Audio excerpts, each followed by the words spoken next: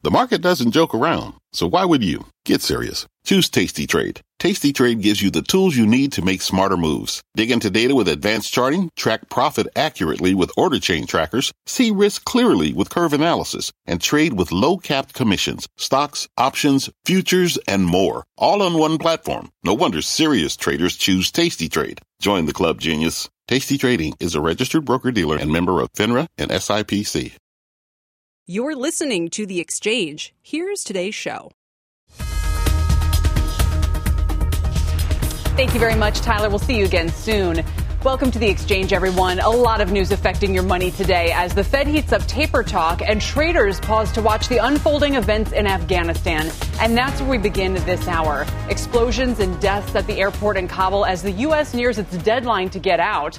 Let's go to Shepard Smith for the very latest at this hour. Shep? Kelly, that deadline very much in question now. The latest as we have it in just a moment. For now, the headline is at least 3 United States Marines were among those wounded in the explosion at the Kabul airport. We now know from the Pentagon there were 2 explosions, one there, as you see on the map, at the Abbey Gate, which is one of the main entrances to the compound, and nearby, 1,000 meters or so away at the Baron Hotel, a separate.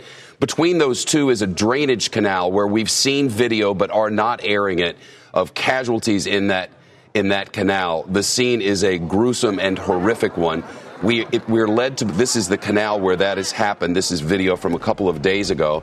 Americans had been warned to get out of this area, but still we're told hundreds of Afghans were there, still trying to get safe passage out of the country when these explosions happened in a coordinated way this morning around 9:45 Eastern time here in the United States.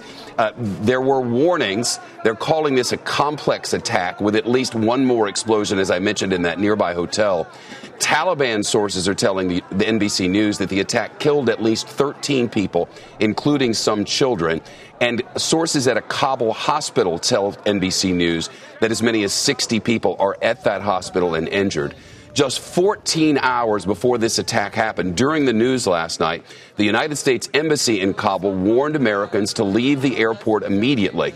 At the time, we were told that there had been a continuous threat stream since Saturday of last week of actionable intelligence that ISIS-K, an offshoot of ISIS, was planning an attack on American forces around that gate. Well, now it's happened. Whether ISIS-K is responsible yet, we can't say with any degree of certitude. We're waiting for updates from the Pentagon. According to the Associated Press, the Taliban have now condemned this bombing, saying it happened in an area controlled by U.S. forces.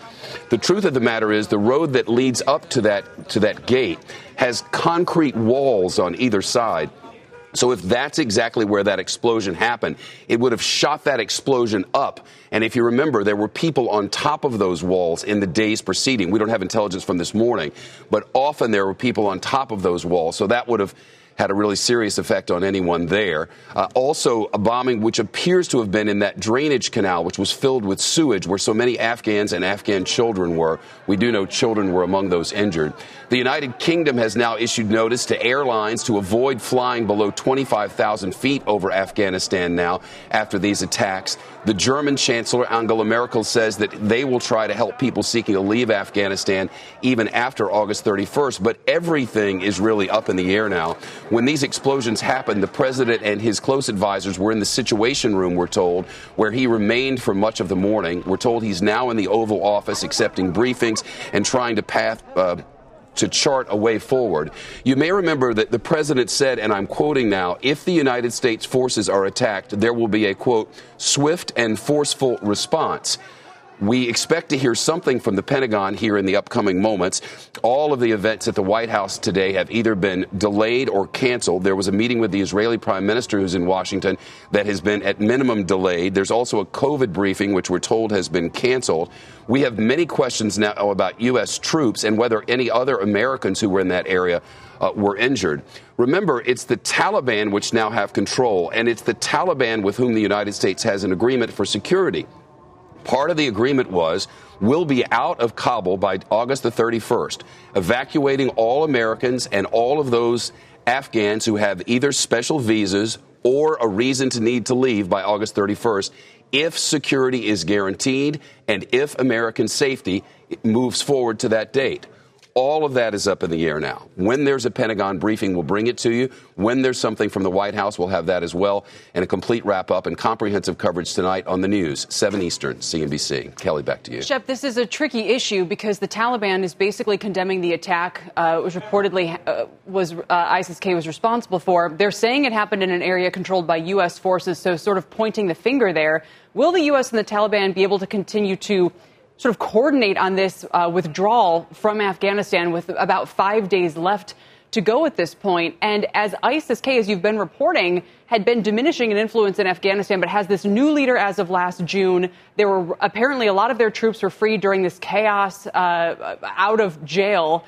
And they're able now to recruit based on this sort of blockbuster series of attacks. And yet they're mortal enemies with the Taliban because they think the Taliban's not hardline enough. So what kind of post-withdrawal situation is Afghanistan turning into? And how is the U.S. supposed to respond if, based on what we know about the casualties at this point, if some kind of response would seem to be warranted? Well, these are very good questions. On the first question, which is how do we coordinate with the Taliban, those talks have been ongoing and continuous, according to our sources at the White House, throughout this process. It's been a very tenuous situation, this idea that the United States would rely on what is, without any question, a terrorist organization to provide security for our troops and our civilians who were trying to get out of there. That promise has been broken. The Taliban is condemning, but it's certainly in their DNA, this sort of thing is. And remember, the Taliban have been fighting with ISIS-K in the eastern part of Afghanistan for the past 3 years. They are mortal enemies. And the goal of ISIS-K, according to United States intelligence, throughout this process has been to upset this mission, this evacuation mission, to cause chaos in the middle of it, such that the relationship between the Taliban and the United States, such as it is, breaks down and this evacuation becomes impossible. As I mentioned, the president said, we will respond. The quote is, swiftly and forcefully if United States troops are attacked. United States troops were just attacked. Right. What happens now? If the president holds true to his word, we have one situation where do they have to bring more people in? Do they have to get forward operating capacity as a result of this? Or does the United States continue to evacuate? We know that the ISIS-K and others have been able to recruit up to 30,000 fighters as a result of just our intention to withdraw. Where this goes from here is really anybody's guess. Yeah. Shep, we really appreciate it. We'll leave it there. Of course, looking forward to hearing more as the reporting continues to come in on what's going on the ground in Afghanistan. That's Shepard Smith. As he mentioned, there will be a lot more tonight. But in the meantime, every hour, covering these events. As we turn back to markets now, we're also watching the Fed's much-awaited Jackson Hole Symposium. It's underway, and several Fed members have come out and made their hawkish stance pretty clear this morning. Bond yields climbing after Kansas City Fed President S. Sir George and St. Louis Fed President James Bullard took a less accommodative tone on Squawk Box earlier. Here's what they had to say. The guidance that the committee's offered has pointed to watching for progress in how the economy is unfolding, progress toward our objectives for employment and inflation. And I think my own view on that is that we have made substantial further progress and that we can begin to talk about backing off of some of that accommodation. I think we want to get going on taper, get the taper finished by the end of the first quarter next year, and then we can evaluate what the situation is. We'll be able to see at that point whether inflation has moderated, and in that case, we'll be in great shape. So why the rush to taper? And why are markets taking it in stride? David Zervos joins me this afternoon with more. He is Jefferies' chief market strategist. David, what's your read on this hawkish rhetoric? Well, I don't think there was much surprising with Jim or with Esther. You had two, noted hawks or folks who have been, pushing a rather aggressive stance. I think the market was eagerly awaiting Rob Kaplan's comments, especially after what happened last Friday, because he's actually been probably one of the most hawkish and a steadfast hawk at that for quite some time. And he seemed to waver on Friday, and now he walked it back a little bit. So I think, I think the market's probably a little bit confused by Rob, and maybe we'll get some more clarification as time goes on. But I imagine, right now the sort of steadfast hawkishness that we had believed was part of the Kaplan world may not be so steadfast, and even if he walks it back, people are still going to feel that he's not 100% there just yet, given what happened last Friday. So I think that's where the market is. That's why it's not taking it so badly, because all three of these presidents, really nothing new was said. I mean, you kind of knew where they stood. What we're waiting for is Jay tomorrow, and I think a little bit more clarity on the data. Frankly, that's the most important thing. But I don't think you got a lot of new information on hawkishness today. If Kaplan was wavering at all, or if the Fed decides to kind of push this back a couple of months, would Delta be the reason? I think it's part of it, but I think we were also questioning how quick this recovery was going to be, and I think there were a number of people on the committee, even in the minutes, that said, "Hey, we might have to develop a contingency plan for delaying asset purchases for some time." So there were certainly doves on the committee, whether that's Jay or not. It probably is. Whether it's Lael Brainerd, probably is. There may be a few others. I think it's. I think there's a pretty wide stratification on the committee as to how quickly you need to go. And even Rob said today, he's not advocating what Jim was advocating, which is being done by the first quarter. He was talking about 8 months or 9 months of tapering. So I think the whole thing is much more nebulous at this stage. And a lot of it is the data. And frankly, Kelly, one thing, we had some pretty weak data so far in August.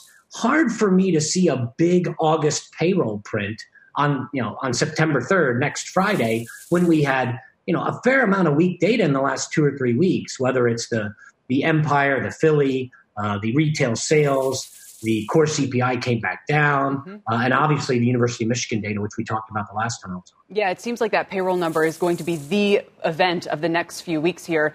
Do you buy this argument that seems to make the rounds every time they're tapering, that tapering is not tightening? And I don't know if they're making explicitly that case right now, but they seem to be in a hurry to say, well, the taper's not the same as raising interest rates. But do markets take it as they're both tightening of financial conditions?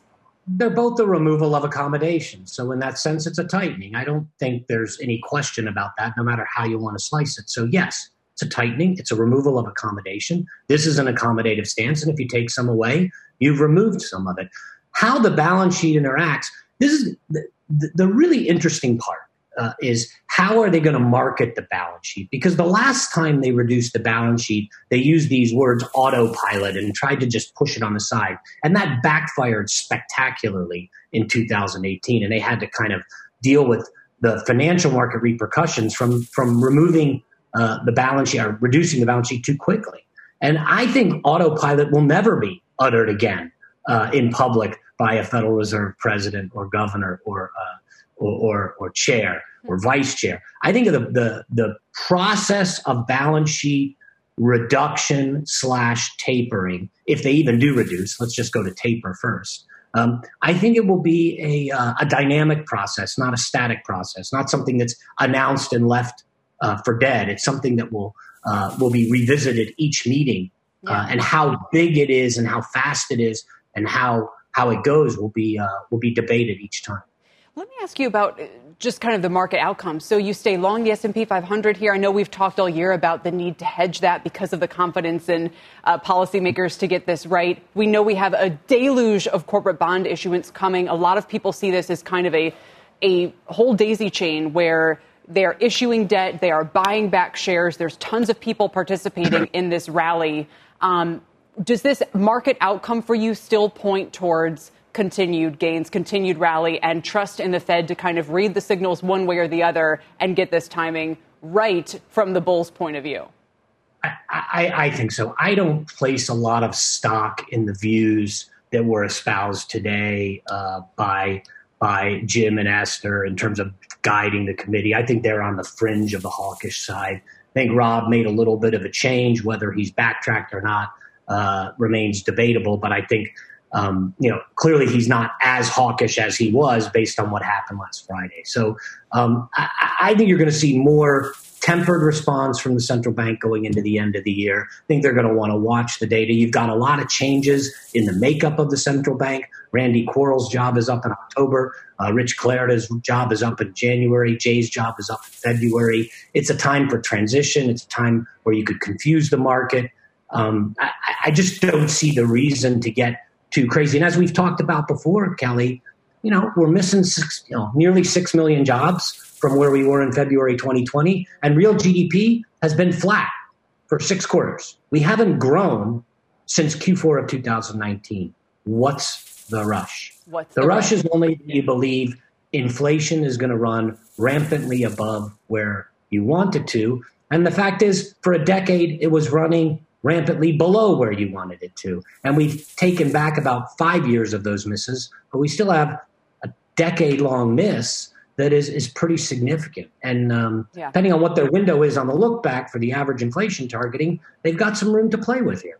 I'm going to put that's your new hat, is what's the rush. Dave, thanks for joining me today to talk through all of these scenarios. Really appreciate your point of view. David Zervos of Jefferies. Coming up after a quick break, we've laid out the Fed's taper talk. Now we'll get more strategies on how to play it. We're also going to look at some stocks you may want to avoid in this environment in the months ahead. Plus, the back-to-school battle. Kids under age 12 can't be vaccinated, so states and local districts are trying to figure out how to test them so they can stay healthy and stay in school. We're back in a moment. People today can spend half their lives over 50. So it's good to be financially ready for what's important to you as you get older, like a family vacation. Or starting your dream business. Welcome to Connie's Coffee. How may I help you? AARP's trusted financial tools can help you plan for whatever your future holds. That's why the younger you are, the more you need AARP. Start planning today at aarp.org/moneytools. What's on the horizon for financial markets? At PGIM, it's a question that over 1,400 investment professionals relentlessly research in pursuit of your long-term goals. Specialized across asset classes, but united in collaboration, our teams provide global and local expertise. Our investments shape tomorrow, today. Pursue your tomorrow with PGIM, a leading global asset manager. 18 minutes past the hour, and breaking news now on CNBC. I'm Shepard Smith at Global Headquarters. This just in from the Pentagon. We can confirm that a number of U.S. service members were killed in today's complex attack on the Kabul airport. Quoting from John Kirby at the Pentagon now, a number of others are being treated for wounds. We also know that a number of Afghans fell victim to this heinous attack. He finishes, our thoughts and prayers go out to the loved ones and teammates of all those killed and injured. So as you might imagine, the situation in Kabul has just taken a new and devastating turn. American service members have been killed. We don't know how many in a coordinated attack that happened this morning just outside a gate there at the Kabul airport and outside a hotel that's about 1,000 meters away. That coordinated attack left many Afghans wounded and killed. NBC News has from sources inside the Taliban that as many as 13 people are dead and 60 are wounded. And now the Pentagon confirms U.S. service members among the group killed. The president had promised that any attacks on American forces would be met with swift retaliation. We haven't yet heard officially from the Pentagon on camera. We're expecting a briefing at some point. The president is said to be in the Oval Office getting briefings from his national security team and members of his cabinet. The entire situation in Afghanistan is now in flux. Updates as we get them from the CNBC newsroom. The exchange continues now. Kelly, back to you. Shep, thank you. Devastating news. Our Shepard Smith reporting. We'll be back in a moment. Welcome back, everybody. Let's get a quick check on the markets, which are moving to the downside. The Dow dropping 88 points this hour, about 0.25% declines for all the major averages. And bond yields, which did rise earlier today on the hawkish Fed speak we were just discussing, every time we saw more news about the devastating attacks at the Kabul airport in Afghanistan have been coming in somewhat. There was an auction top of the hour. Rick Santelli gave it about a C grade as well. Here are some of the movers. Snowflake is jumping. It had quarterly revenues that more than doubled. The company raised its full year guidance for sales a second time. Stocks up 6%. Lordstown Motors soaring after finally announcing a new CEO 2 months after its former CEO resigned amid reports of inaccuracies. The new head of the company is the former CEO of Icon Enterprises. The shares are up 16% there at 642. And Western Digital is among the worst performers in the S&P on reports that the company is in talks to merge with Japan's Kioxia Holding. We reported that deal yesterday, remember. The deal could be valued at more than $20 billion. WTC was up about 10% yesterday. It's down 3.5% today. Coming up, we're asking, does everything work right now? People are still going out despite the Delta variant, but we'll look at the bullish sentiment surrounding the stay-at-home and reopening trades today. How can they both be rising in tandem. We're back in a moment. People today can spend half their lives over 50. So it's good to be financially ready for what's important to you as you get older, like a family vacation. Or starting your dream business. Welcome to Connie's Coffee. How may I help you? AARP's trusted financial tools can help you plan for whatever your future holds. That's why the younger you are, the more you need AARP. Start planning today at aarp.org/moneytools.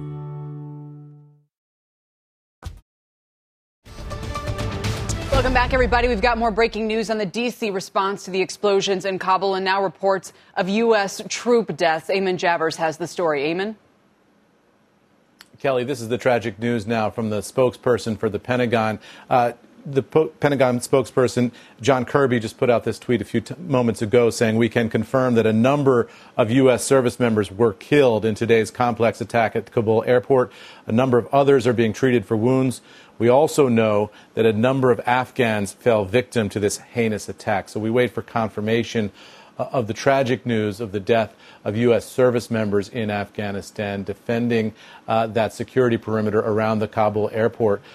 Presumably now this will change the security picture dramatically for the United States in Afghanistan. The president had suggested that if U.S. troops were attacked, the U.S. military would respond forcefully. The challenge now will be figuring out how to respond and who to respond against, given the swirling, chaotic situation surrounding the airport. Exactly how you use military force here is going to be a question.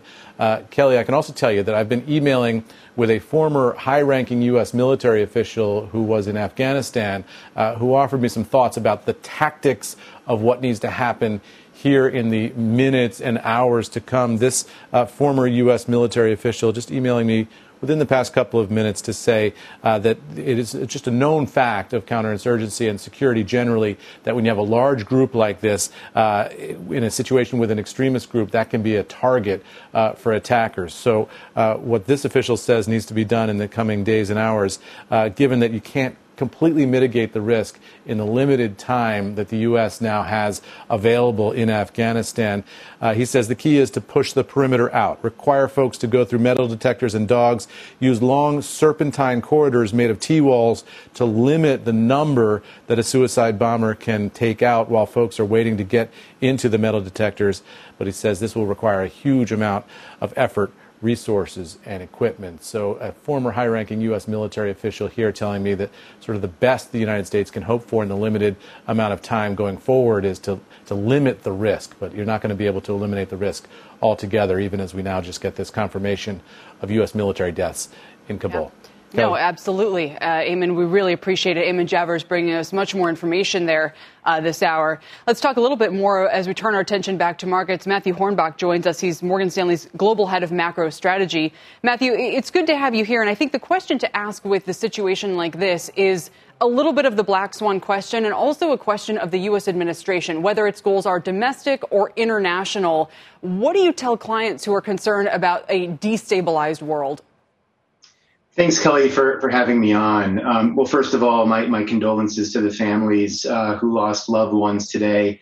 I think that when it comes to the administration, ultimately their goal is both domestic and international. And I think ultimately when investors look at the situation, particularly with respect to the bond market, which is my specialty, ultimately their main focus is on how the Federal Reserve is going to change its policies to address some of these uncertainties. And I think, that a destabilized world ultimately, if it ends up tightening financial conditions within the United States and more broadly, would have to adjust its policies in a more dovish fashion. It's not clear to me that a sad event such as this is going to, force the Fed to change the momentum that it currently has in its monetary policy strategy. I think that remains the biggest question, especially setting the tone for hearing from the Fed chief tomorrow. Is this just a moment where everybody pauses to wait and see what happens in the weeks ahead instead of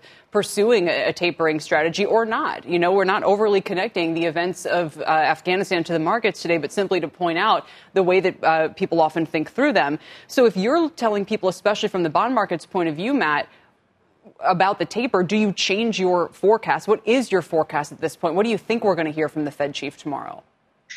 Yeah, well, Kelly, we have the Treasury market underperforming into the end of the year. We think yields will rise. We have the 10-year U.S. Treasury yield ending the year at 1.8%. It was there earlier this year. We thought that was a bit too soon. But now we think the time is right for yields to start making their way higher again. The tapering is one of many factors that we think will drive Treasury yields higher. We also think that the economic data in the U.S. is going to play a key role. Of course, that also feeds into the Fed's desire to begin tapering its asset purchases, and that process will likely get underway later this year, early next year, and ultimately end up leading the Fed to raise interest rates. Yeah, so you're not overly excited about whether it happens, in the near weeks or the far weeks. It's just kind of the general chain of events as appropriate. Matt, thanks for joining us. We appreciate you standing by this hour. Matt Hornbach is, as I said, global head of macro strategy at Morgan Stanley. We will have much more on the explosions in Kabul with Eurasia Group's Ian Bremmer right after this quick break. Stay with us.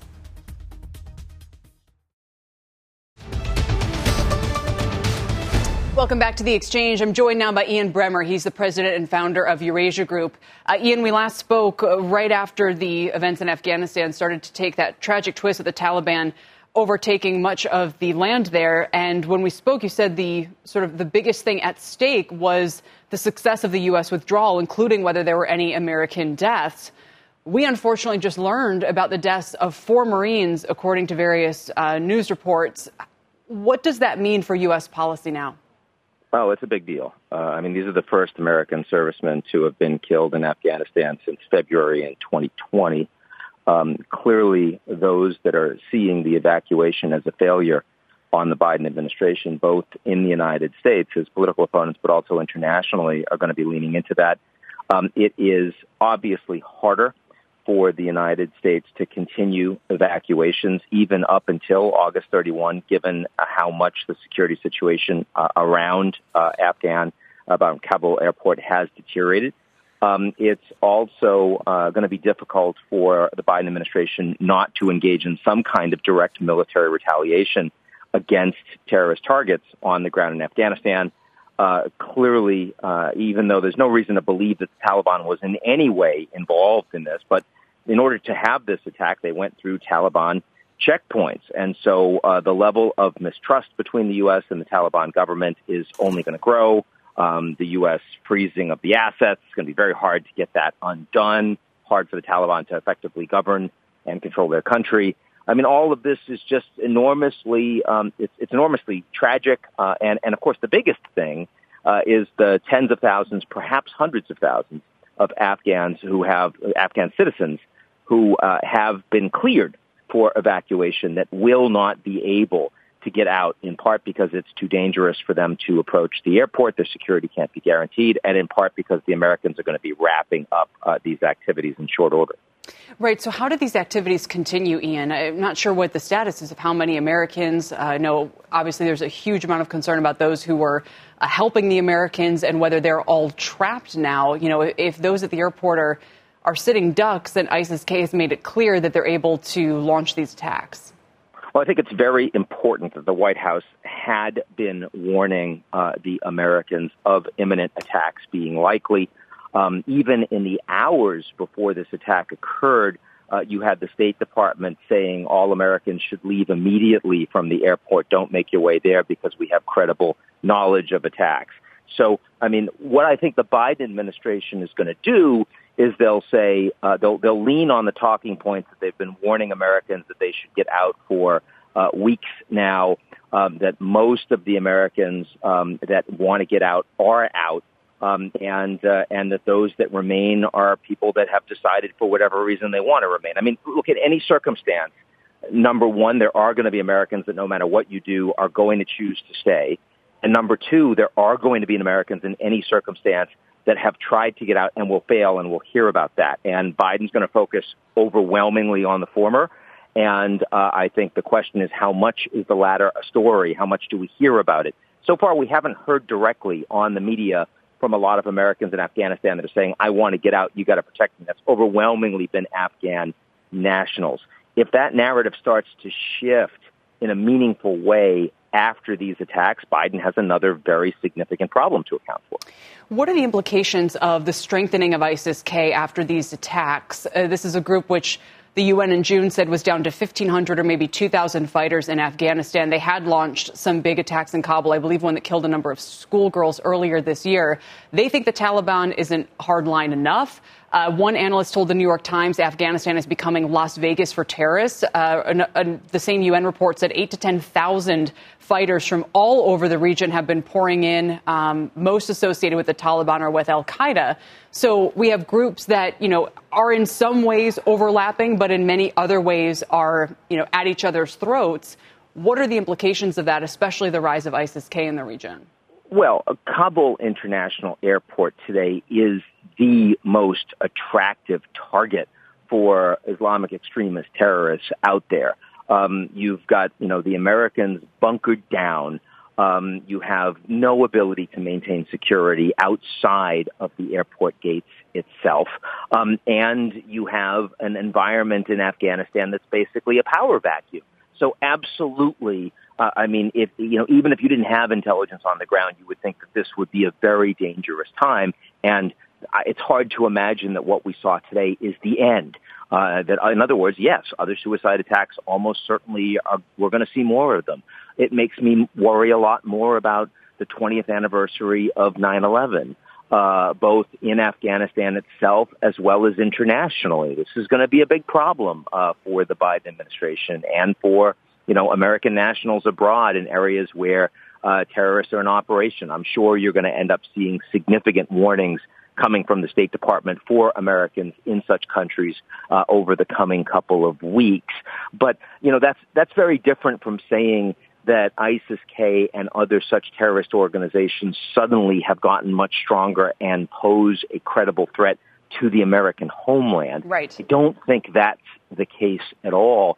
This is the collapse of Afghanistan and the taking over of the Taliban is a much more credible security threat to countries in the region and more broadly to the Turks, to the Europeans than it is to the United States. Here in the U.S., the principal terrorist threat domestically is actually white supremacy. It's not Islamic extremism. Well, I guess a different way to ask the question would be if these groups are busy fighting each other for control and power in Afghanistan, would that be a distraction from launching attacks against the West, or would attacks against the West be one way in which they're jockeying for internal influence and power? Well, again, with the United States right now leaving in disarray after 20 years of fighting, having failed in the broader mission of creating stability and standing up something that looked more representative and democratic in Afghanistan, there's a power vacuum, and the Americans are there. They're in the airport, on the ground right now. And yet outside of that airport is a very permissive environment. Let's keep in mind, right now, the spokesperson for the Taliban has publicly posted, well, the suicide bomber, that occurred in territory the Americans were in control over. Right. Well, what they didn't say is, actually, that was right after they went through Taliban checkpoints. Mm-hmm. So it is clearly, this is an enormously permissive environment for those that want to target Americans and gain the prestige and the ability to gain followers and the rest that comes with that. I mean, it wouldn't surprise me if there's more than one organization that takes credit for these attacks today for precisely that reason. So again, I think in the run-up to August 31st and the run-up to the 20th anniversary of September 11th, I think there's a lot more of this. Ian, thank you for joining us today. Ian Bremmer with the Eurasia Group. We will keep following this story and the market impact. The Exchange is back after a short break.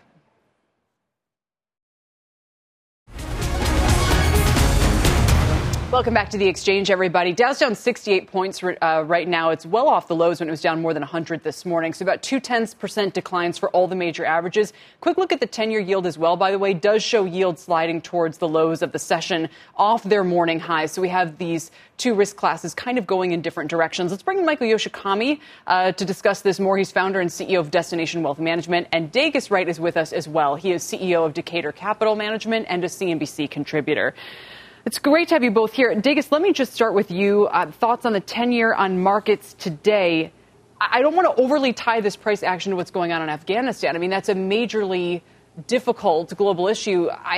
where we have to just wait and see how it will be resolved, what the Biden administration is likely to say. And I guess in the meantime, that leaves us looking to Jackson Hole and the events and the likelihood to hear from Powell in the morning. Yes, Kelly, first of all, my prayers are with our servicemen and women and their families. What we're seeing is that with the overall market, we're seeing the bumpiness and the market may have pulled back given the news of what happened in Afghanistan. And so, but if you notice, the market is actually up a little bit from the market lows today. So that means that the terrible thing that happened in Afghanistan is not having a significant impact on our markets. So we're seeing that this is still going to be a bumpy market. We've had a bumpy several weeks here. And so this is just a continuation of that volatility. Yeah, and there's this push and pull between stay-at-home and reopening stocks. I know we've all been looking at that, Michael Yoshikami. I also thought that Dave Zervos made an interesting point a little while ago about the importance of the jobs report. September 3rd, we get the August number, that maybe that's the best way for now to tell whether, the demand side of the economy is losing momentum or not. Yeah, it's going to be all about jobs, and then the jobs report is going to impact what the Federal Reserve is doing. The news coming out of Jackson Hole, I'm sure, will be continuing about reducing the tapering or reducing the buybacks and tapering out some of the intervention that the Fed has had in the market. So I think really it all comes down to inflation. What the Fed is going to do and the jobs are a key factor in that equation. Degas, let me use a couple of the names today to illustrate this push and pull in the market. So you have, Zoom, the big classic stay-at-home trade, getting a big upgrade to outperform a $400 price target at Morgan Stanley. Williams-Sonoma has these amazing earnings. It's bringing back, it's again, kind of a stay-at-home play there. But Ulta also strong earnings beat, right? So, and this has been happening for the last few weeks now, where it's not a clear sort of sell the pandemic winners, buy the reopening trade. For a while, it seems almost as if they're both working. Yeah, and Kelly, the reason why they're both working, if you go out to a store, to a sporting event, to a restaurant, those venues are still packed with individuals. Consumers are still spending. So the Delta variant may impact travel and leisure, but when you look at restaurants, retail, such as Ulta, you're seeing people within the stores. And so there may be a slight pullback due to the Delta variant, but we don't feel that this is going to stop. We definitely don't see that we're going to close down the economy again. So that's what we're seeing. We're seeing Zoom is going to continue because there's still a need for video conferencing. But we're also seeing Williams-Sonoma that's being driven by the millennials, and they're going to Pottery Barn to buy housewares. So everything is still working. Yeah, and those housewares are more expensive than ever, Michael Yoshikami, and we have a lot of focus on prices, whether inflation is going to be persistent, sort of persistently rising, let's put it that way, or not. How much worse are these supply chain issues going to get now that Delta has been spreading again, and what that all means for corporate profit margins? Yeah, all those are very good questions. I think though, Kelly, there's still lots of money in the economy, and consumers are, believe it or not, despite some of the sentiment readings, I think consumers are optimistic that when we have a third vaccine dose, a booster shot, that you're not going to see the economy closing down. Even what's happening in Hawaii, I mean, the governor's trying to convince people not to come to Hawaii, but has not completely shut down the economy. And so I think that consumers are more optimistic that we're not going back to where we were maybe a year ago. It's going to be ugly until we have children's vaccines, probably. But I think there's still some optimism. And I think that's why spending is still occurring. Maybe first to you, Michael, then to Degas. What would your top picks be? Either stocks, sectors, like for individuals, for investors right now, even as we're about to move through some major events with the taper and everything else going on? Yeah, I think you bet on the consumer. I think that it's not a fluke. I think you have companies that are going to have really a strong continued footprint. These are going to be companies like Apple, certainly, is a consumer stock, even though people think it's a technology stock. Companies like Amazon is going to continue to thrive. Costco is going to continue to thrive. Every person needs to make a judgment what's best for them. But I think you want to bet on the consumer being economical, being selective in what they spend their money on, but they're going to spend their money. Degas? I agree with that. Want to look at Home Depot. Even the beauty care, which would be Estee Lauder, that's really focused on their online operations. So anything that has the consumer as the driver is where you want to put your investments in now. Degas, would you be waiting for pullbacks? I mean, that's always a classic question, especially you talk about names like Home Depot or others. You know, are these stocks that people should go, you know what, maybe there will be a taper tantrum. Plenty of people have come on this air and said so, 10, 15%, maybe less. But at the same time, every pullback, we've seen to see a rush of buying activity. The market gets 20% away from you again. Well, Kelly, what we would recommend to our clients is that buy a good name and hold it. So the pullbacks we're seeing now, they're not going to really make a difference a year from today. So that's what you really want to focus on. You want to focus on the valuation, the companies that are profitable, and companies that have earnings, expected earnings to grow. That's what you want to focus on in this market. And don't really get caught up in the day-to-day movement of the markets. Michael? Yeah, Kelly, I wanted to make a comment. When you say a pullback, people oftentimes think about a pullback, which is the S&P and the Dow. S&P and Dow are really populated by 10 or 15 names that really drive the so-called market. When you look at a 10 or 15% drawdown, there are individual names, for example, individual sectors, for example, that are down 10%. You don't have to wait for the S&P to go down. Look at individual positions because there's opportunity. On that note, Michael, we're about to talk to Brandon Ahern of Crane Shares. Would you be buying China yet, given this big turnaround we've had this past week? No, I would not be buying China yet. They're not done. I talk to people in China every single day. Believe me, there's more going on in China than the United States even knows right now that even impacts the Chinese population. So I would be very, very cautious on China right now until they get done really cleaning house. Oh, we'll have to bring you back, maybe expand that thought a little bit. Guys, thank you both this afternoon. Michael Yoshikami, Degas Wright, talking us through these markets. What a day. We appreciate it very, very much. We'll have much more on the markets and overseas investing, as I hinted, coming up.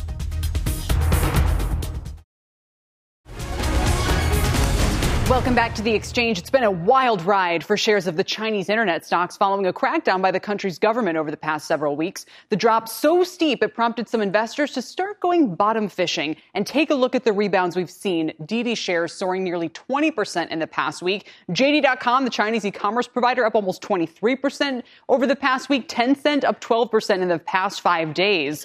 So what are investors betting on? Joining us to discuss is Brendan Ahern. He's the CIO of Crane Shares. Brendan, welcome. I don't know if you heard Michael Yoshikami's warning a moment ago, but he thinks there's still a lot more to come in terms of China's crackdown. What's your response to that and your read of the situation there? Well, we have a singular focus on China. So on a daily basis, we're focused on providing investors with what's happening there. I can't comment on the past speaker, but this morning, one would have noticed that a company called YY is actually taking itself private. The company has as much cash as the market cap of the company. So the executives of the company are saying, if investors aren't going to buy us, we're actually going to take our company private. And I'm sure it'll simply relist itself in Hong Kong. We're also seeing a number of green shoots around clarity and transparency on regulation. Most importantly, the data security law, the critical information and infrastructure regulation will go into effect on September 1st, Kelly. That means there is a finish line. And I think that's been a key problem is the uncertainty around regulation.